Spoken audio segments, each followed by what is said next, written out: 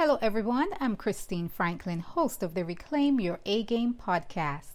My goal as a wellness expert and coach is to help you, the entrepreneur or leader who's running ragged, to refuel and gear up for what can be the best chapter of your life if you manage your energy and your time and your habits as well. And speaking of habits, it has come to my attention that so many people desperately want to improve their lives by building better businesses that make money without taking over your life, or ensuring that your work life doesn't suck. Or they want to improve their health by losing weight, getting fit, eating healthier, or getting better quality sleep and being less stressed. And then there are our relationships, whether these are romantic relationships, parent-child relationships, or the relationships we want to build with stakeholders in our business or those in our network. Well, today I'm going to share with you the most practical way to have everything you want in any of those areas: your business or career as a leader, your health and fitness, and your relationships. It all comes down to optimizing your habits, because what we do on a daily basis is totally up to us. And of course, it makes sense to do our best with whatever is in our control. When I work with our clients, I always recommend crowding out as the easiest strategy for changing habits. I am the one coach you'll meet who will not tell you, stop doing this or stop doing that. In fact, it's all about saying yes to yourself. I'll share a few examples so you can understand exactly what I mean by the term crowding out. Let's look at the 3 areas I mentioned earlier, where we usually want to change our habits. Starting with your business or career, let's look at what you can crowd out and how you can go about this. Typically, people tell me they would love to stop overworking or working into all hours of the night and into the weekend too. This is always easier said than done, but we know it's important because burning the candle at both ends is a recipe for disaster. We end up just dragging ourselves through the day and we don't have the time or energy to take our business or career further or make wonderful memories with our friends and family. In a nutshell, we aren't really living. We're surviving rather than thriving. Now, let me be clear. There is no magic formula to change your situation overnight, but there is something you can do about it. It's always important to start where you are. What are the appointments that you always keep? Meetings with others, or maybe a doctor's appointment, right? Some people will tell you, if you want to get something done, put it on your calendar. Well, that's a brilliant idea, but it doesn't work for some driven people like me. You see, I tried putting self-care slots on my schedule, and what do you think happened? I skipped over those slots and continued working like nobody's business. I've found we need accountability. Research has proven that we're 90% more likely to achieve our goals if we have someone keeping us accountable. And this helps so much along the way. So here's how you can apply the principles that are inherent in the meetings we actually keep. Create a new habit with a buddy to crowd out your old habits. Ask a friend to give you a call at the time you want to shut off from working. Put that call on your calendar so you can wrap up your work in time for the call.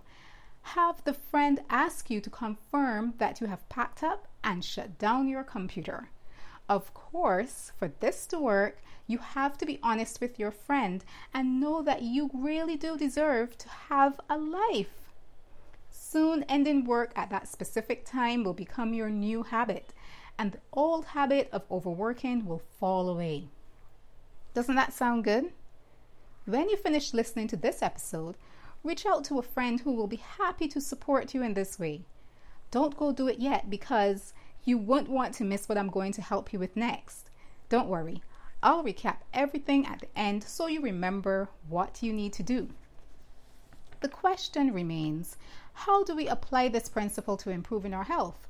I know many people who want to lose weight and keep it off, yet they find it hard to stick to the advice they are given, or the cookie cutter plans and programs that may be well intentioned, but simply don't work because most people quickly put the weight back on, and sometimes they even pack on more pounds than they had before.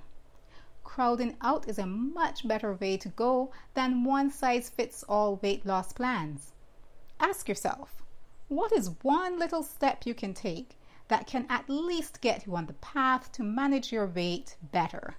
With most people, the answer lies in a combination of changing the way they are eating, having regular physical activity, sleeping better, and being less stressed. Phew, that feels like a lot, I know. Yet it's worth it to stop and think through what can be done, because obesity or being overweight puts you at a higher risk of developing a serious illness or chronic disease, and it surely zaps your energy. So let's start with looking at eating habits. What is the one healthier food that you'd like to use to replace something you normally eat or drink, for that matter? Try that one food, or maybe drinking more water this week. Then try using it again next week. It could even be something like dark chocolate. And so continue until you've used it for 4 straight weeks. Did it make you feel lighter or more energetic when you used that healthier option? Did you find yourself using less of the junkier option? For example, you've eaten less milk chocolate bars because you're now eating dark chocolate. The same thing goes for incorporating more physical activity. What do you normally do at a certain time in the day when it would be nice for you to go for a brisk walk or a jog? What do you usually do when you would be better off heading to bed to get adequate sleep? And to replace the things that stress you, what is one thing you could realistically do to lighten your load? Here's another instance when it would help to buddy up with someone, to go for that walk or to go for that jog, or to call and ensure you're doing the things you said you would do. These steps help you to focus on trying something new rather than stopping an activity you would normally do, which will bring up the usual resistance to change. You will, in fact, need to replace one habit with the other to see any improvement, but where you place your focus makes all the difference. And then there are relationships. How can we show up better and make it easier to relate to others? It all starts with being crystal clear with others about our expectations. In so many instances, misunderstandings occur because of unspoken expectations.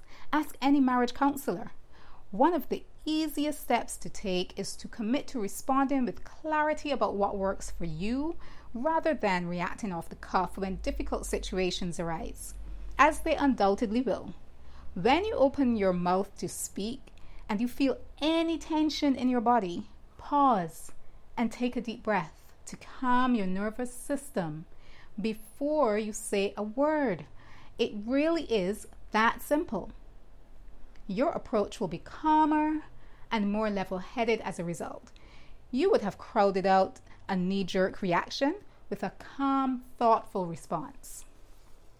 Now, we've covered a lot today, and the beauty of a podcast is that you can download an episode and replay it as many times as you want. But since I love to make life easier for others, I'll give you a quick recap of your action steps coming out of today's episode. To stop overworking and feeling stretched and stressed out all the time because you're running yourself ragged, enlist the help of a friend who will call you every workday at an appointed time to keep you accountable to shutting off at a reasonable hour.